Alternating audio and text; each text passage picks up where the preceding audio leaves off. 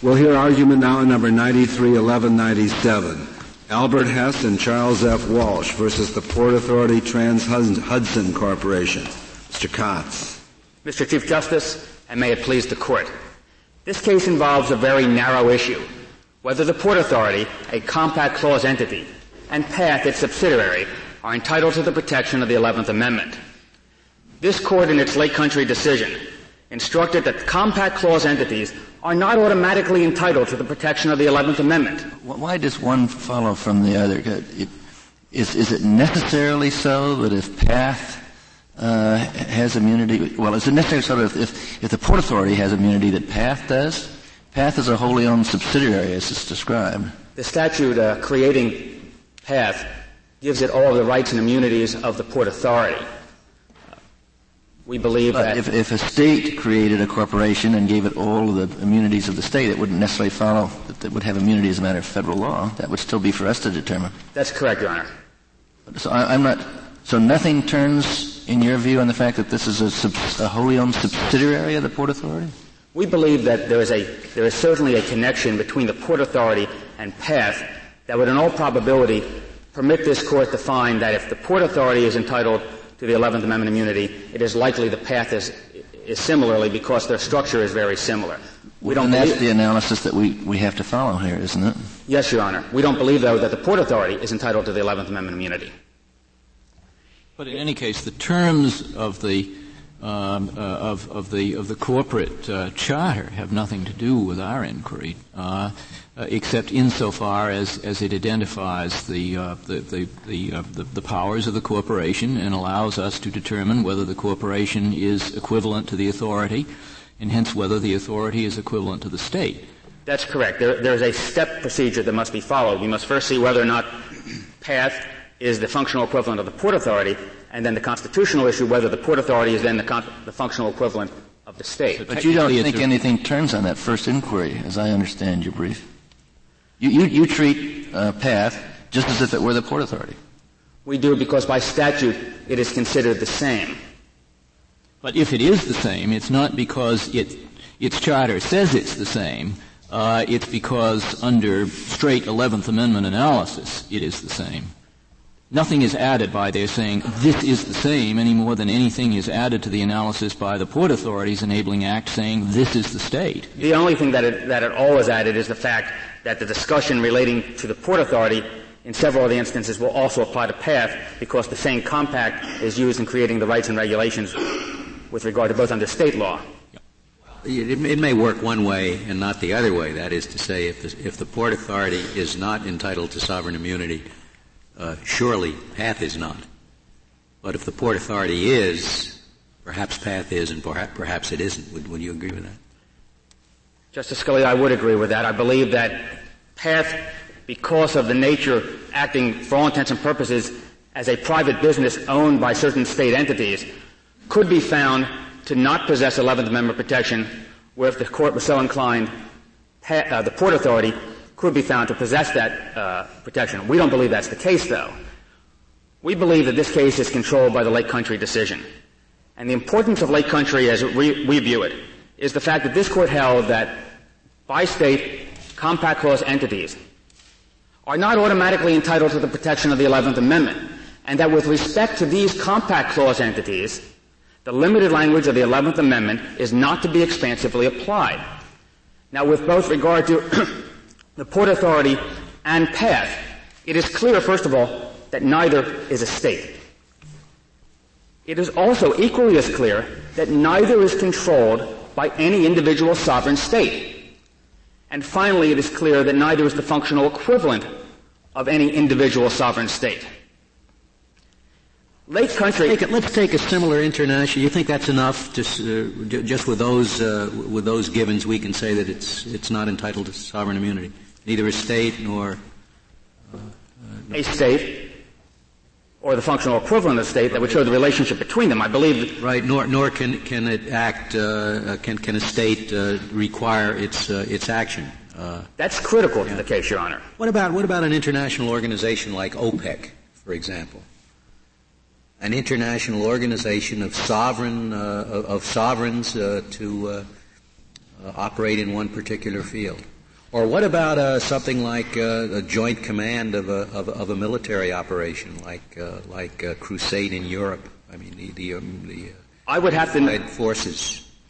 Justice Scalia, I would have to know how those international agencies are structured. If they're structured similar to the Port Authority, where neither state on its own can compel the Port Authority to act, then I would say that under an analogous situation, the same result should apply as we seek here. You think OPEC is suable in American courts? Well, no, I don't think that OPEC is covered by the 11th Amendment at all. The 11th Amendment does not apply. I'm talking about sovereign immunity in the international sense, which has a lot of bearing upon what sovereign immunity in the 11th Amendment is.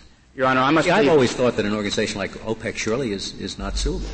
Your Honor, I would have to plead ignorance to OPEC because I'm not certain as to their structure. If they are structured so that there is a direct relationship between any individual member, any individual nation, and OPEC, no individual nation can control it. Just as in a joint military operation, no individual state can control it. It has to have the consent of all. If the consent of all the states are necessary, then using an 11th Amendment analysis, I would contend that OPEC is not protected by the 11th Amendment or the analogous international law. What's very important to... I think you're wrong, but... Relying dominantly on this is an entity that raises its own money and pays its own way. I thought that's what you were emphasizing, that and not the business of who controls or how is the control spread. Well, we believe that this Court has indicated that the significant factor to look at is, in fact, what's been called the Treasury factors. It's a flip side. Where does the money come from, and are the states liable to it? We take the position that it is the most important factor because of this Court's language in Lake Country. Well, can we talk about that a little bit? The states are liable up to $100,000. That is not correct, Justice O'Connor. It is, in fact, the fundamental error of the Third Circuit decision below. Compact Article 15 says that the Port Authority can request funding for certain administrative expenses. And if the legislatures of both states approve that funding, with the approval of the governor, the problem below in the Third Circuit was that when they quoted the statute, when they quoted Compact Article 15, they ignored the language with the approval of the governor. There is no way that the states can be compelled to contribute funds. It's a totally discretionary act. Even up to the $100,000. Even up to the $100,000. What about the other side of the coin? If the Port Authority and the related entities make money and there's something left over, that goes back to the states? No, it does not, Your Honor. That money goes to a general surplus revenue fund. That money is available for the cooperative states for use. But we submit that the statute does not permit, and Justice O'Connor, if I might, this is why the fact that the Port Authority is a Compact Clause entity is pivotal in this case. This is not a situation where the state of New York or the state of New Jersey has their own entity that they can control. In this case, the extra reserves in the fund stay in that fund unless both states cooperate and agree to their expenditures. If from this day until the end of the world, the states of New Jersey and New York cannot agree on how that money is to be spent, it will stay there. Well, why should the fact that two states are involved or two sovereigns are involved eliminate sovereign immunity? It seems to me you have double the claim to sovereign immunity, if anything. I don't understand that it follows. On its face, Your Honor, it certainly appears that way. That's simply not constitutionally accurate. The reason that two states are not better than one state, for lack of a better phrase, is the Compact Clause itself. In a single state entity, any individual state can compel the entity to act. Well, that's no single state can do so. That's very true, but so what? I mean, we said that the 11th Amendment is simply a reflection of pre-existing notions of sovereign immunity that came along with our Union before the 11th Amendment was even adopted. It seems to me that those standard conceptions of sovereign immunity extend to two sovereigns acting jointly just as they extend to a single sovereign. By entering into this federal system, Your Honors, the founding states and all subsequent states have, as part of the plan of the Convention, as part of the Compact Clause, changed their role with respect to interstate compact entities. The reason for that is that sovereign states, on their own, sovereign colonies, before this Constitution was enacted, had the ability to create entities, had the ability to form coalitions. When they joined the Union, They approved the Compact Clause. And today, a state does not have the sovereign power to create a Compact Clause entity without the approval of the Congress. That's true, but why does that lead to the conclusion? That says they cannot act jointly without the approval of Congress. But why does it follow from that moreover, which is what you're saying, when they do act jointly, they no longer have sovereign immunity the way they used to? I don't see how that follows. They don't have sovereign immunity any longer because the practical day-to-day realities of bi-state compact entities is that the states cannot exercise their sovereign control over the entity. Well, are you saying as a matter of law, if there's a bi-state entity, it does not have 11th Amendment immunity? No, Mr. Chief Justice, I am not saying that. What I am saying is that a bi-state entity, structured as the Port Authority is structured, does not have the ability to claim the 11th Amendment. It is possible. You would apply no different test to a bi-state entity than to a single-state entity, then? No, on the contrary. I believe that the burden that a bi-state entity has to show in order to establish that it's entitled to the protection of the 11th Amendment is stronger because of its unique role in our constitutional system. Bi-state entities require not only the cooperation of the other states, but the concurrence of Congress. I believe there's in the Lake Country Estates opinion, there's certainly no suggestion, as I read the opinion, that the analysis is different because it's a bi-state entity rather than a single-state entity. I believe implicit in Lake Country is the underlying factor that this is a Compact Clause entity, and for that reason the Court was not willing to extend the 11th Amendment protection any further than it did. I thought you had just said your main argument doesn't have to do with who controls or it's bi-state, but it has to do with how this what its operation is, how it pays for that operation. That would be the same if it were one state or two state, right? That would be correct, but I believe the burden of proof is stronger with a multi-state entity. Justice Ginsburg, responding to the question that you asked earlier, we believe that the Treasury factors are the most important factor to look at.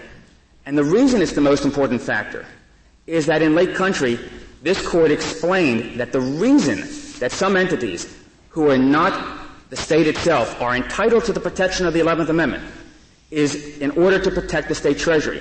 The rationale for the extension from state to entity was given in Justice Stevens' opinion as the protection of state treasuries. In an 11th Amendment case, it's important to recognize that there's a two-step process involved. The first step is whether or not the entity is entitled to the 11th Amendment. The second step is then whether or not the 11th Amendment applies in light of issues such as abrogation and waiver. In that first step, Lake Country and other decisions of this Court emphasize the Treasury factor. And in this case, the Treasury factor is fully supportive of the proposition that the 11th Amendment does not apply to the Port Authority and PATH. Well, I tried to ask you about whether the states would receive any surplus revenues, and you never really answered the question. You went off in a different direction. The answer to that question... Now, it is possible that the states may receive surplus revenues under this It is possible. scheme. And have there ever been years in which there were such revenues that the states shared? In response to the first question, yes. It is possible for the states, by cooperative decision of the legislatures and their governors, to share the General Revenue Fund. Yes, there are situations where that has been done, and I believe that the Port Authority has cited some of those situations in their brief. By the same token, there are other examples where an individual state, seeking to pursue what it believed was its sovereign policy, wanted to take that money, and they weren't permitted to because the agreement of the other state was not available. It is that situation, the practical realities that one state cannot act on its own, that leads to the conclusion that this entity cannot be sovereign. Well, not entitled. Then you're saying, as a matter of law, a bi-state entity cannot have 11th Amendment protection. You don't need to examine all these other factors, because in no bi-state entity will you find that one state can act on its own. Mr. Chief Justice, based on the current posture of this case, I agree, but I disagree with the conclusion. You've agreed with several totally inconsistent propositions, it seems to me. First, no bi-state entity can have it, 11th Amendment. Second, that it depends on the facts and circumstances. What is your position? Let me give you an example, Mr. Chief Justice. Tell me, My position is that any entity structured as the Port Authority is structured is not entitled to the protection of the 11th Amendment. I believe that the states and Congress concurring could create a statutory framework where each state has the opportunity to either exercise some control or dip into the funds themselves, where there is significant sovereignty exercised by the states, and if that structure did exist, those entities would be entitled to the 11th Amendment protection. Isn't that kind of a silly approach? If Congress wanted there to be immunity from suit in federal courts, all it'd have to do is say in its consent there should be immunity from suit in federal court. And you don't have to worry about all the details of the structure. Well, Justice Stevens, we believe that's another argument supporting our position here, that in fact there is nothing in the compact itself to indicate that the states intended to give 11th Amendment immunity to this entity. Lake Country... What's the intent got to do? As I understand it, what Justice Stevens has suggested is not 11th Amendment immunity. It would be the equivalent of statutory immunity created for this entity by Congress on the theory that the compact is treated as federal law. I believe that's true. I've tackled with that problem, and I'm not certain that there's an actual difference between a congressional statute precluding these cases from federal court and the ramifications of the 11th Amendment precluding them from federal court. The effect is still the same, and I'm not certain technically which would have applied. I think the significance, though, is that Lake Country speaks about the need for congressional concurrence. Concurrence indicates the need to agree with something. If the compact is silent, then it's clear that Congress did not concur, and without congressional concurrence, the suggestion that Justice Stevens raised, the hypothetical that he raised, could not exist and does not exist in this case. Well, let me ask you, and I suppose this is just a theoretical question, but let's assume that in this case we were to find an intent on the part of the compacting parties, approved by Congress, to extend immunity to PATH. Would you lose in that case? Let me make certain I understand the question. We took a case, as I understand it, to decide what the 11th Amendment provides. And I think you have agreed with me that whatever this immunity might be based on intent with congressional approval, it wouldn't necessarily be 11th Amendment immunity. If this court were to find that the states specifically intended to confer some sort of sovereign immunity from suit in federal court to this entity, and that Congress, understanding that intention, specifically and explicitly concurred with it, then I would agree that under federal law, Article III jurisdiction would not vest in the federal courts. The Treasury factor isn't important at all. Even if this is the biggest moneymaker for the state, it wouldn't matter as long as the states intended it to be immune. The Treasury factor is an extremely relevant, the most relevant factor in the analysis on the constitutional issue. The statutory issue is a totally different approach. Such a statute does not exist in this case.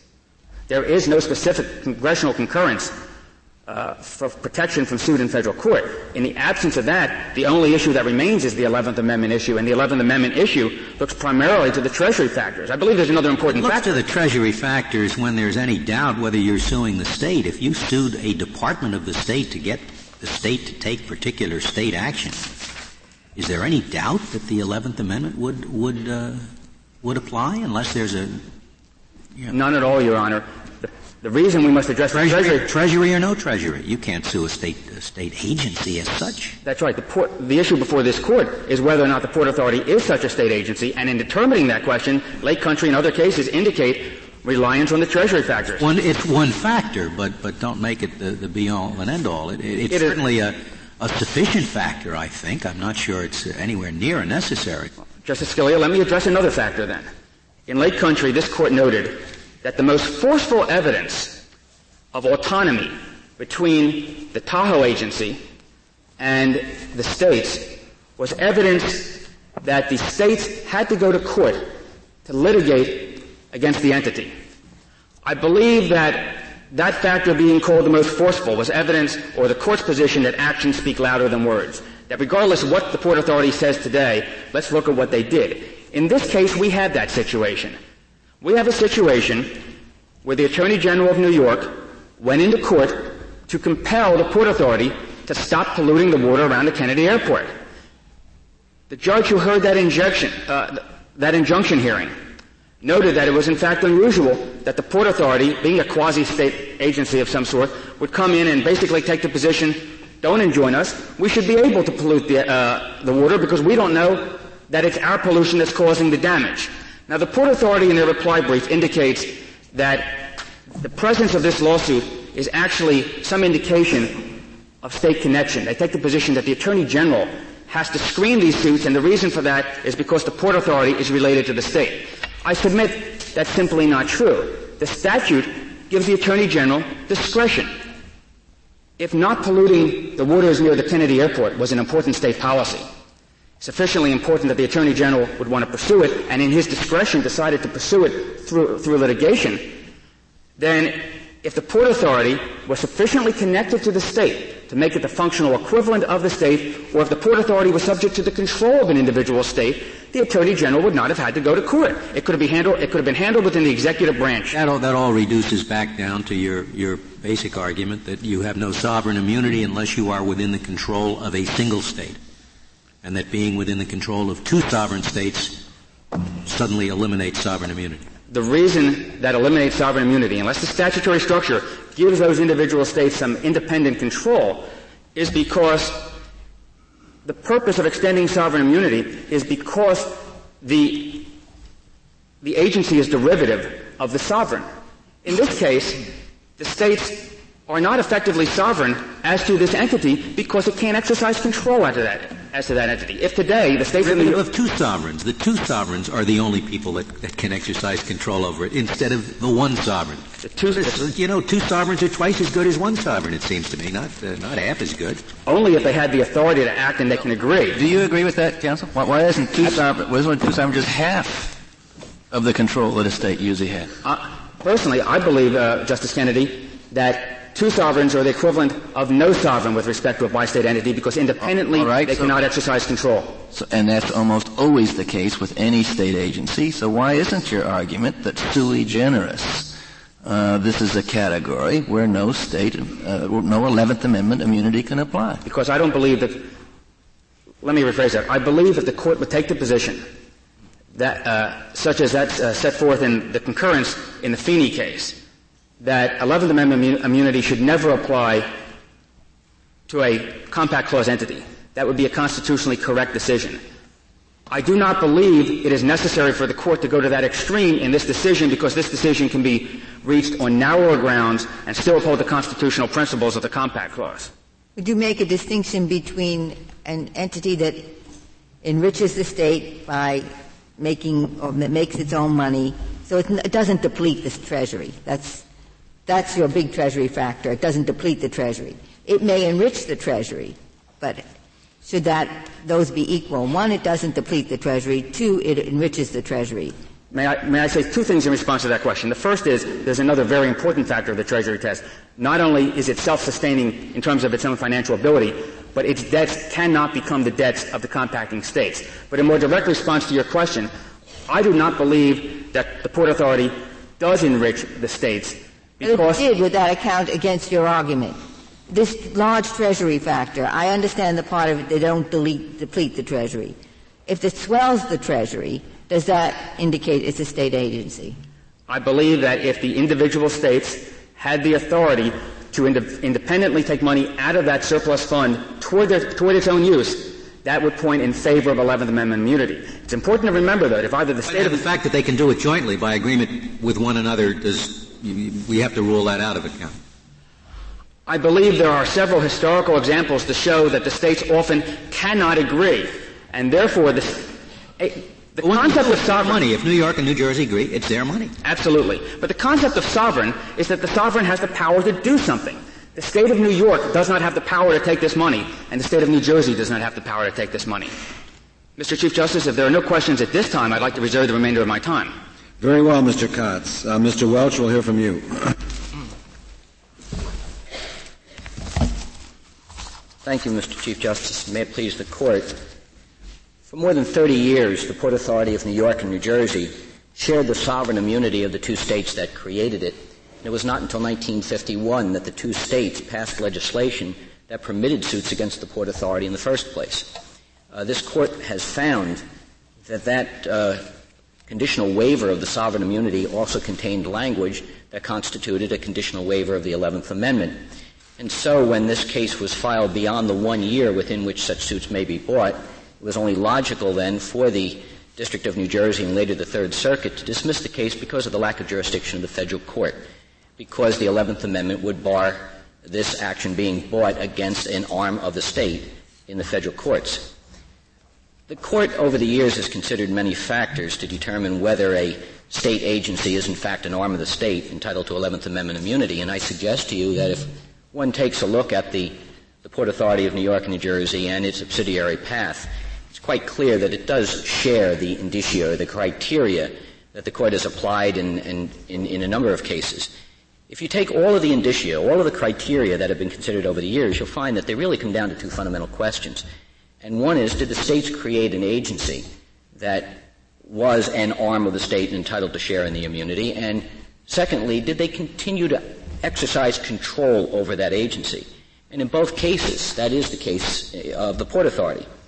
So if we apply the indicia from Lake Country Estates or from the Mount Healthy decision, both decisions of this court, I think it's quite clear that the Port Authority does share that immunity.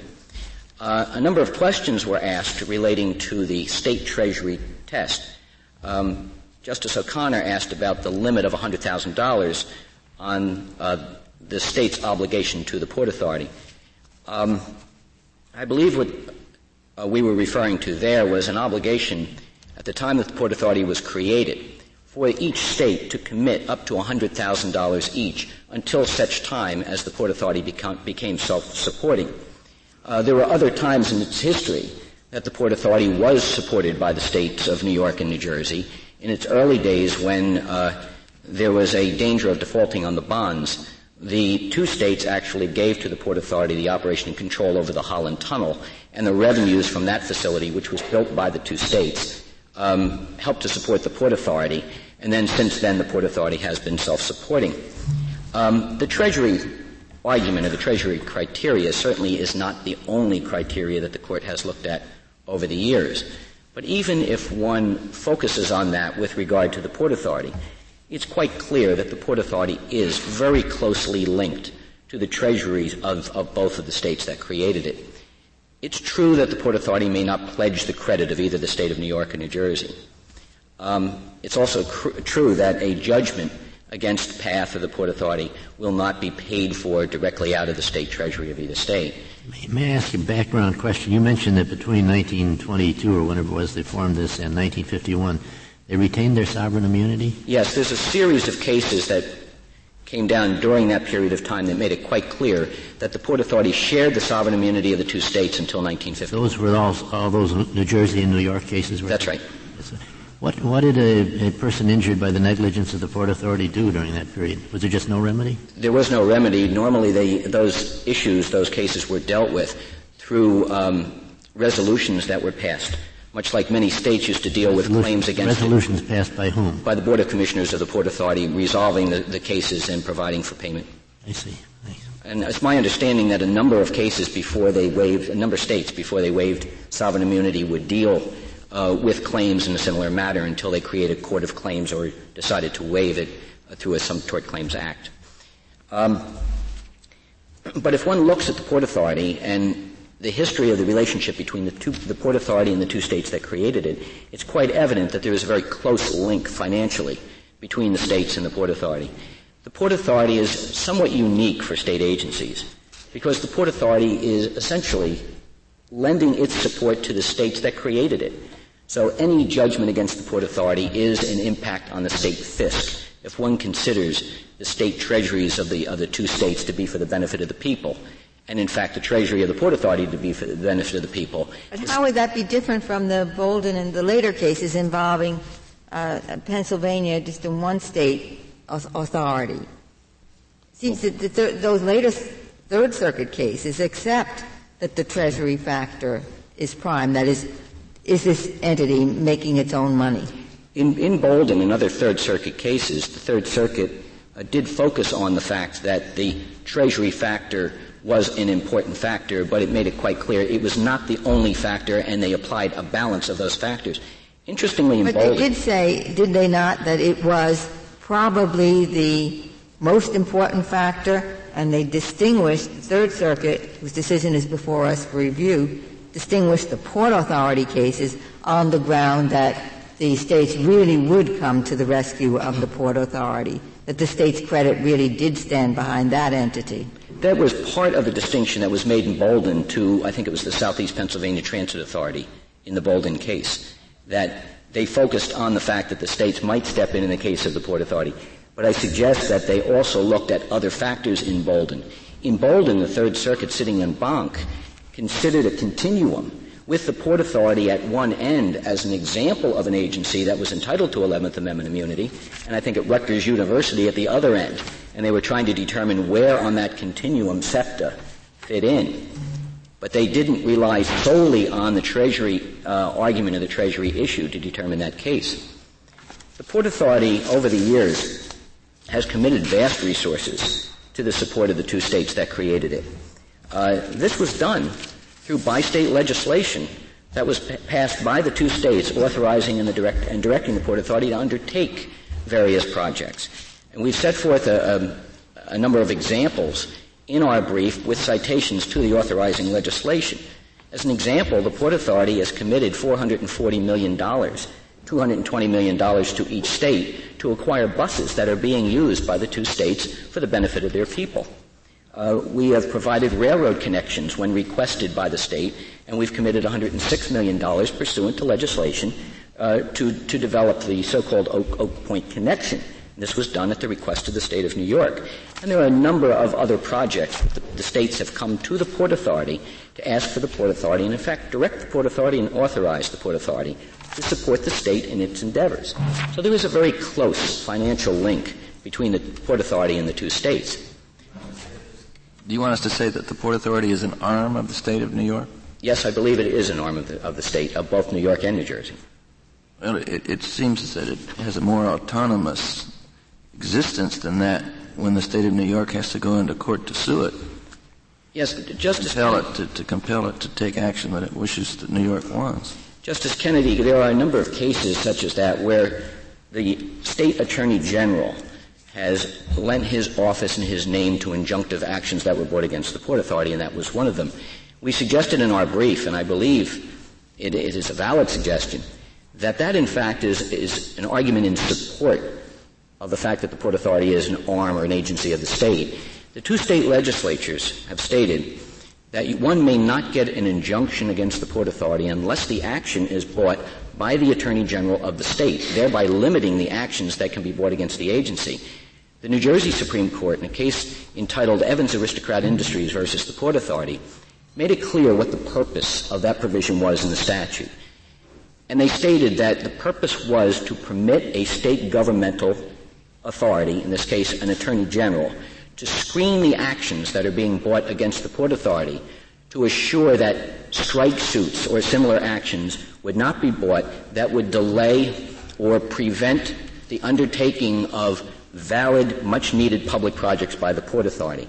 So at least the state of New Jersey has viewed that provision that requires the Attorney General in all cases to seek an injunction. But you're not saying that one may sue the Port Authority only by going to the Attorney General and having him bring the suit in your stead, are you? The cases have held that a suit for an injunction against the Port Authority may only be brought by the Attorney General of one of the states. But a suit for damages is otherwise. The suit for damages is otherwise. That limitation relates only to suits for injunction. You mean if the Port Authority were trespassing on my property as a private property owner, I couldn't obtain an injunction? No, you would have to go to the Attorney General to seek an injunction. The Attorney General would have to file that suit on your behalf or endorse the action that was being brought. You could, of course, bring a suit for money damages as a taking. In that particular case, you wouldn't be barred because of that provision of what we call the suability statute. Does PATH have the same protection that yes, only the Attorney General can enjoin PATH? Yes, it does. The statute that created PATH, the bi-state legislation that created PATH and authorized the Port Authority to establish a railroad, states quite clearly that the subsidiary corporation will share in all of the privileges and immunities of the Port Authority as if it was. PATH was created by the compact. No, PATH was created by bi-state legislation between the two states. PATH was not created until 1961. Well, just saying it doesn't make it so. If we're in agreement, and I think you are, that whether sovereign immunity on the part of an entity exists or not depends to a large degree upon the functions that entity performs. simply creating a subordinate entity which may do something that is not essential to state action and whatnot, and that does not bring any money into the state treasury or take any money out. If you do that, even though you say it shall share in all the sovereign immunity that I have, that wouldn't be effective, would it? Well, so you have to convince us not only that the Port Authority, but that PATH meets the tests that you've been talking about. I believe that if we find that the Port Authority shares the 11th Amendment immunity of the states, and it was created as such an agency, not necessarily with the intent, but because of its fundamental nature is an arm of the state, I believe it does follow that subsidiary corporation, because it is established under the authority from the two states, would share in the immunity. But the legislation does state that PATH, the subsidiary, in undertaking the development of the railroad, is doing it for the benefit of the people of the two states, for their prosperity, and has a great deal of language in the by-state legislation. I'm not sure you've answered my question. Do you agree that we have to look to the activities and the functions performed by PATH? I think the functions are one of the criteria that has to be looked for. That's certainly a valid inquiry. For instance, if a state said that a municipality were to have 11th Amendment immunity, as a matter of federal law, we would just ignore that. We would look to see what the function was.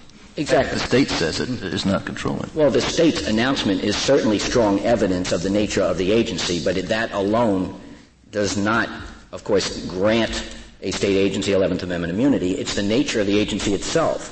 The states do not bestow 11th Amendment immunity, nor does Congress bestow 11th Amendment immunity. If it's the function that counts now, how does this PATH differ from the southeastern Pennsylvania, the New Jersey Transit? Explain to me rationally why PATH would get immunity that Southeastern Pennsylvania Transit Authority didn't have in the Third Circuit's view, and the New Jersey Transit rail operators didn't have. To be perfectly honest, Justice Ginsburg, I have a great deal of difficulty understanding the Fitchett case involving New Jersey Transit. I think the Third Circuit was somewhat inconsistent there. Very frankly, I think New Jersey Transit should share in the 11th Amendment immunity also. I have difficulty. I can distinguish PATH, however, from both of those enterprises. There are very, very strong controls over the Port Authority that I'm not sure exists with regard to those other agencies, beyond the state treasury argument. An example is the commissioners of the Port Authority themselves, the governing body, are appointed by the governors of the two states. And the governors maintain... And in the other cases they were appointed by? I'm not sure how they were appointed. I think that New Jersey Transit may be an appointed board also. I'm not sure of the element of control. In the case of the Port Authority, the governor can exercise veto power over the activities of the commissioners and has a right within 10 working days to veto any action that's taken. I'm not sure that exists in the case of New Jersey Transit. But beyond that, of course, the Port Authority and PATH operate in a far wider field. May I ask you a question about you earlier explained to us in injunctive actions that the citizen has to go to the Attorney General to bring the action. That, of course, is in state court cases. That's right. If there were a federal question such as whether the authority had violated an environmental statute or something like that, would you contend the same procedure had to be followed? Yes, I do. That the federal court would not have jurisdiction of an individual's complaint unless the individual went to the... Unless we can find... Do you have any authority for that? No case on point other than cases that involved other statutes. Unless one can point to a piece of federal legislation where there has been an explicit abrogation of 11th Amendment for some reason. Well, you can enjoin the officer acting on behalf of the authority. Yes, you can. You can enjoin a state officer. You can enjoin the state officer prospectively. And there are a number of cases involving grants and aid and the like, or a violation of civil rights, where you can seek an injunction against the officer barring their prospective action.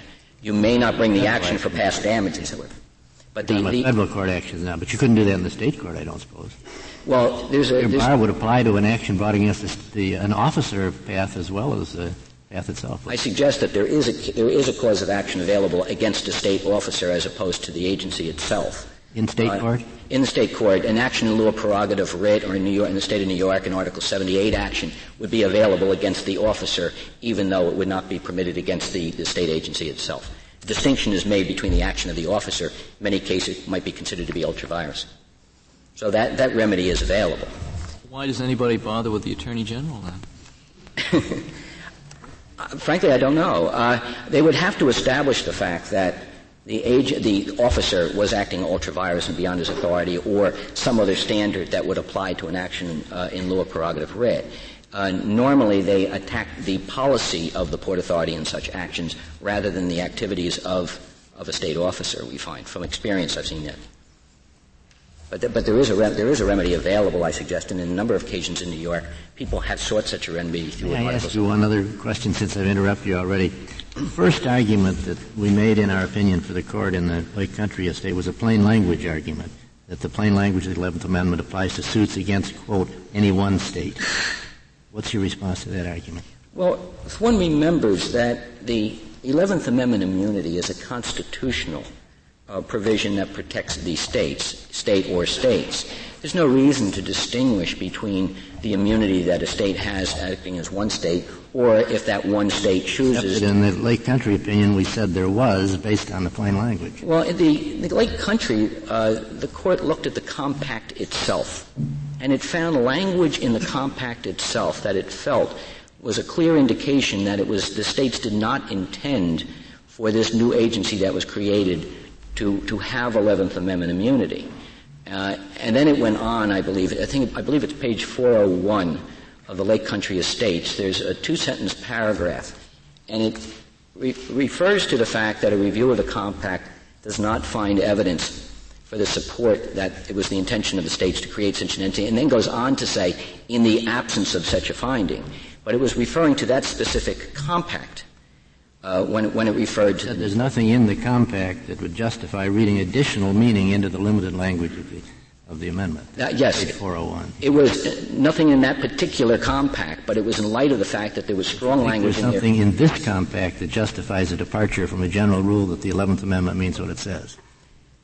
I believe the general rule should be that in the absence of language, one should assume that the 11th Amendment does protect the agency if it is an agency of a nature that would make it an arm of the state for those purposes. Mr. Welch, I thought you were going to say that we've also had cases subsequent to Lake Country which say that the 11th Amendment means more than it says, that it is simply exemplary of a sovereign immunity which was assumed to exist even before the 11th Amendment was passed, and that it simply addressed the most common instance of it. There have been cases. One of the that is all post Lake Country, and one of the recent cases was Puerto Rican Aqueduct. But but one has to remember that the 11th Amendment immunity is not bestowed by the states, nor is it bestowed by Congress. It's bestowed by the Constitution onto the states. And if one state would have that 11th Amendment immunity and would have the right under the Constitution to create an agency as its arm that also shares in that 11th Amendment immunity, I see no reason why two states can't combine, each exercising their own sovereign rights to create a bi-state agency, and that agency also share in the 11th Amendment immunity of the state. Well, I guess the reason might be the lack of political control. Each state is controlled by its citizens, but a bi-state agency is not. It's controlled only half by each state. And you are creating an entity, a new governmental entity, which is now exempt from suit. This is a very serious immunity.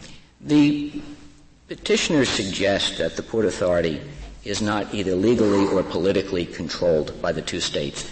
That simply isn't the fact. The Port Authority may not act unless it has legislative authority from the two states that created it. It requires bi-state approval for the various projects. A good example of that was the construction of the third tube of the Lincoln Tunnel. Interestingly, it was Justice Brennan, then sitting as the justice in the New Jersey Supreme Court, that ruled that the Port Authority lacked the authority to undertake the construction of that tube, absent specific authority coming from the two state legislatures. So there is legal control over the agency. There's also the veto power that the governor, an elected official, exercises over the acts of the Board of Commissioners of the Port Authority. Those commissioners are appointed by the chief executive officer of each state, and their appointment is subject to the approval process of each of the states, in both cases through the Senate of each of the states. For a fixed term of years at the pleasure of the governor or what? They serve for a 6-year term, but they can be removed for cause, either by the governor of one state after a hearing or the state Senate in New Jersey can remove them, but there is a fixed term. And the New York unilaterally can remove New York appointees? Yes. Each state reserves the right to enact legislation relating to the appointment of their commissioners. In the case of New York, they have provided for the removal by the governor. It's a for-cause removal, but the governor exercises that right. In New Jersey, the right is exercised by the state senate. And you say for both of them, their actions can be vetoed by the governor within 30 days? 10 days. The Board of Commissioners of the Port Authority acts, like most boards, through resolutions. Mm-hmm. Their actions in passing resolutions approving the activities of the Port Authority is subject to the veto of the governors of the states. So they can actually veto the minutes of the meeting, veto these resolutions. And line item veto or It's a very precise veto. It is a line item veto. It deals with a specific resolution that would be passed by the board, authorizing the staff to do things. What would the resolutions deal with? Proposed future projects? The resolutions, Mr. Chief Justice, can deal with any of the activities of the Port Authority. They could range to the Port Authority undertaking the planning for a new airport or an airport connection, down to a resolution adopting the budget of the agency, a resolution authorizing the award of certain contracts. They're all subject to a veto power. Or a resolution dealing with personnel matters? The personnel matters are usually found in a budget resolution. The specific hiring and firing is left to the executive director, but policies that are found in board resolutions would be subject to the veto. Pay raises as contained in the budget resolution, of course, would be subject to the veto. Are you describing the Port Authority of New York and PATH? Yes. The minutes of PATH are also subject to gubernatorial veto. The Board of Commissioners of the Port Authority are, in fact, the Board of Directors of PATH. By the legislation that created PATH and the bylaws of PATH, the Board of Commissioners also function as the Board of Directors. They're the exact same people. And their actions are also subject to gubernatorial veto. So there's a great deal of legal control over the activities of the agency. In addition, of course, there's more subtle control in the form of political control. The board, the Port Authority, consists of 12 commissioners who are the appointees of the chief executive officer of the two states. Mr. Welch, you were candid enough to say that you have a little problem with Bolden and Fitchick.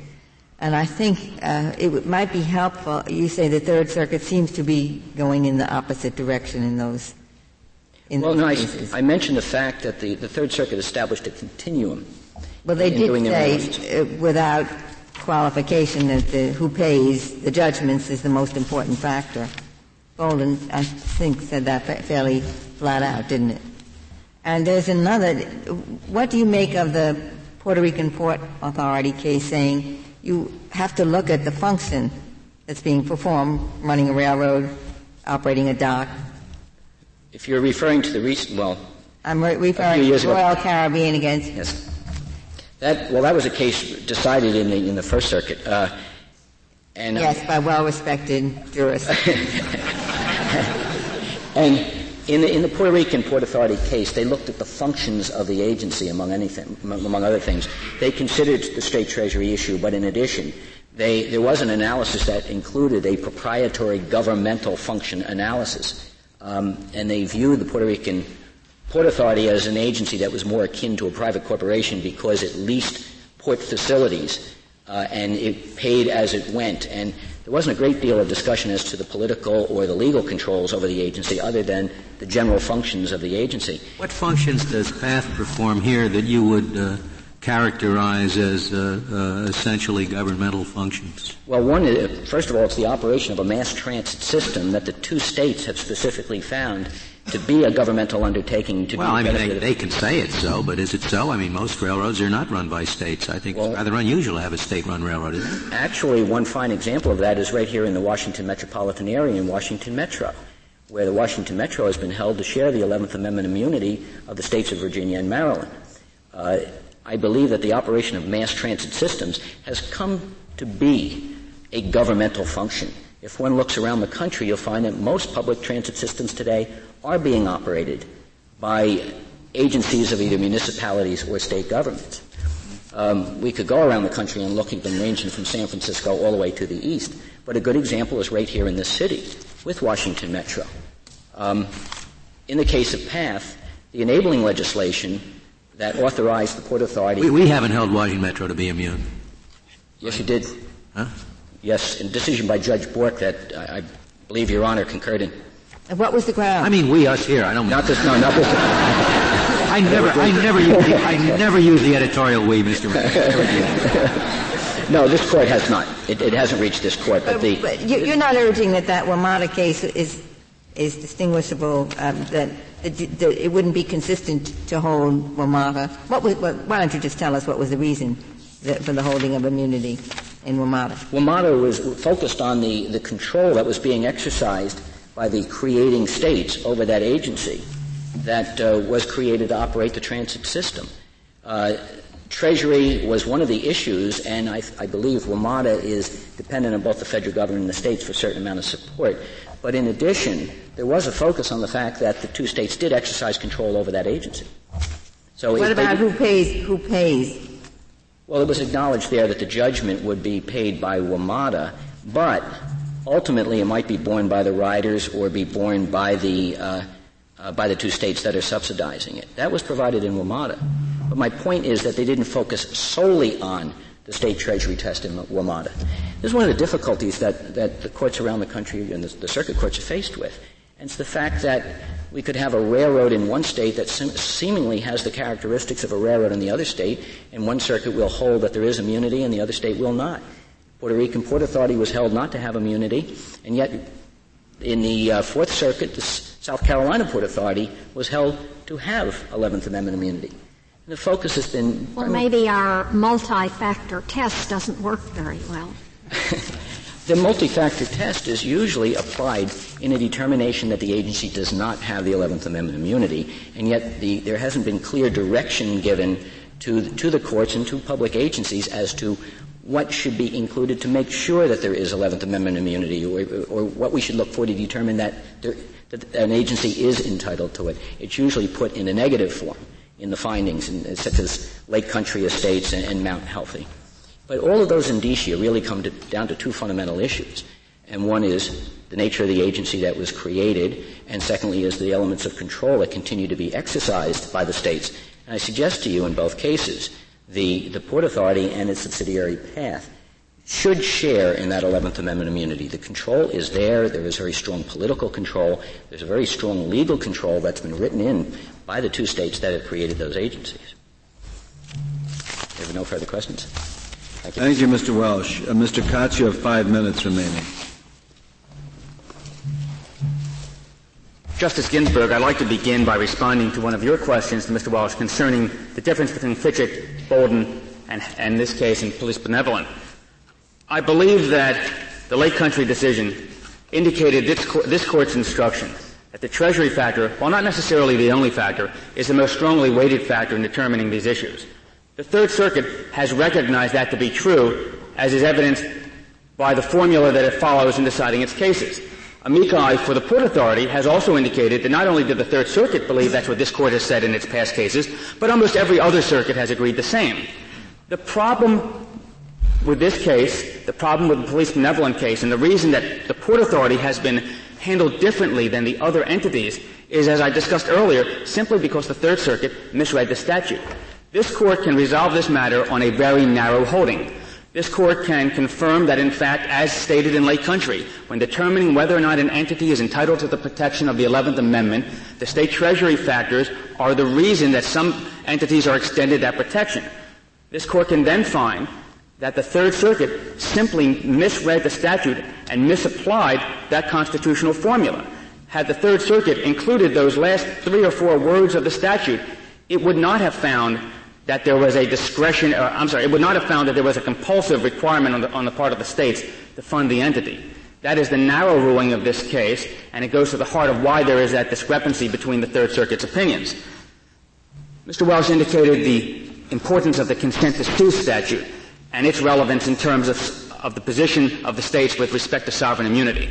Mr. Katz, before you get on to that, why should it make a difference whether there is technically an obligation on the part of the state of New York and New Jersey to come to the assistance of a now bankrupt Port Authority or PATH? I mean, if in fact the alternative is that the whole You don't really think New York and New Jersey are going to let the Port Authority cease to function. Your Honor, I don't expect that the state of New York is going to let New York City go totally bankrupt either, but New York City would not be entitled to the protection of the 11th Amendment. Likewise, any other state and any other political subdivision. This Court has recognized that political subdivisions, counties, municipalities are not entitled to the protection of the 11th Amendment. There are good reasons why New York would not be entitled to sovereign immunity, but I question whether the good reason is just simply the state of New York does not bear the expenses of the city of New York. The state of New York and the state of New Jersey do not. If in all other respects the unit in question is at a state level, is performing state functions, is governed by state officers, I don't know that it makes a whole lot of difference whether technically the funds come directly out of the Treasury or the functions are so important to the state that as a practical matter, if the entity is bankrupt, the state's going to have to reach into its pocket to support it. It doesn't seem to me to be a factor of that overwhelming significance. Justice Scalia, let us actually look at the Port Authority. First of all, although admittedly the members of the Board of Governors are appointed by the governors, these are not state officials. It's not as if the State Department of the Transportation Secretary sits on the board. The members of the Board of Governors are primarily leading members of industry. Like in Lake Country, they're oriented toward the Port District. 2/3 of the members of the Board of Governors must be voting members of the Port District. In addition to whatever... Subject to a veto in 10 days of anything that they do, which of course the councilmen of New York are not. Subject to a veto. But if we presume that there are... We don't have to presume. It is true. There are today certain rules and regulations existing for the Port Authority. There are certain legislative mandates for the Port Authority. If the state of New York and the state of New Jersey cannot agree on another issue with regard to the Port Authority from now until the end of time, the Port Authority will continue to operate on its own, following the past legislative mandates, determining on its own the rules and regulations. I direct the Court's attention and invite your attention to the fact that the compact provides that all the details for the effectuation, the financing, the leasing, the tolls, the rentals, etc., are within the sole discretion and are controlling conclusive. I apologize, that's in a statute. The compact itself provides that the Port Authority will have all powers necessary and appropriate to effectuate the plan other than the power of the tax.